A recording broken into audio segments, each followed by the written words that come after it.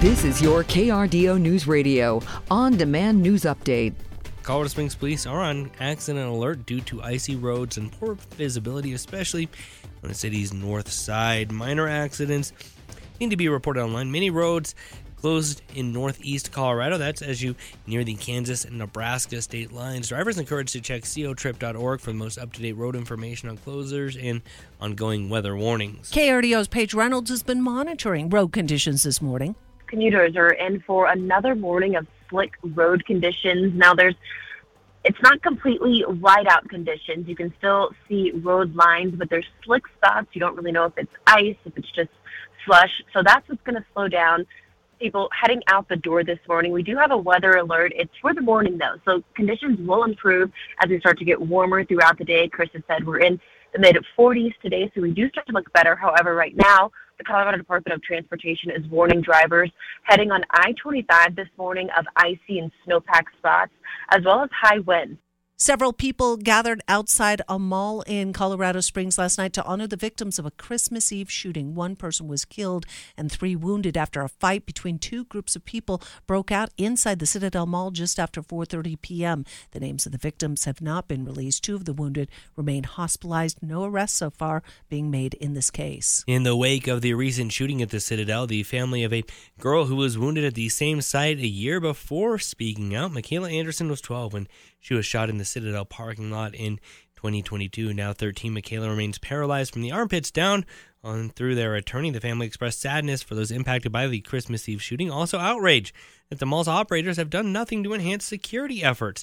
The later change has been refuted by Citadel, which is being sued by the Anderson family. A shooting that left one person dead in Pueblo on Tuesday is under investigation. Police say a carjacking was reported at around 2:15 p.m. at the intersection of Broadway and Evans Avenues. Sergeant Frank Ortega said that officers soon found the car, which crashed after a short chase. One suspect is caught roughly 2 blocks away and taken into custody. The other suspect, when the police try to contact him, a weapon is produced and shots are fired. That suspect is deceased on scene.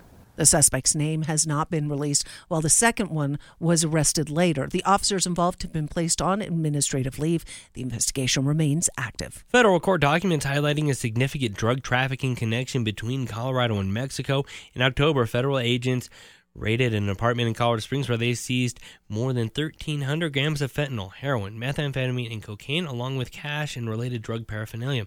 Brian Besser, DEA special agent in charge, noted that Colorado's location makes it a prime target for smugglers. We are a major transshipment hub and route through the west, to get things north or east, etc.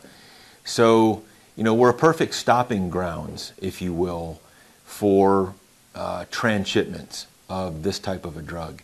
A grand jury in November indicted 15 people believed to be involved in a gang, including many who were suspected of immigration violations. A fire broke out at an abandoned gas station in Colorado Springs last night. The cause remains unknown. Happened just after 11 o'clock last night near Platte in Nevada. Fire officials say there were no reported injuries due to that fire. Meanwhile, one man is under arrest after another fire in Colorado Springs overnight, this time at a car wash attached to a gas station. Fire crews responded just after 2 a.m. at the Phillips 66 gas station near Powers and Constitution.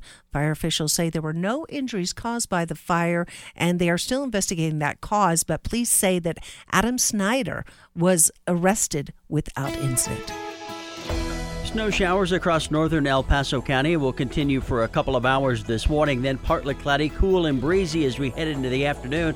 We'll see high temperatures today in the low 40s, Colorado Springs, about 48 in Pueblo. Do expect north winds at 10 to 15, gusting to 25 miles an hour.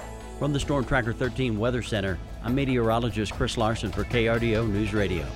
Get news, traffic, weather live on KRDO's Morning News weekday mornings from 5 to 9. KRDO's Afternoon News weekday afternoons from 4 to 7. On KRDO News Radio or anytime at krdo.com.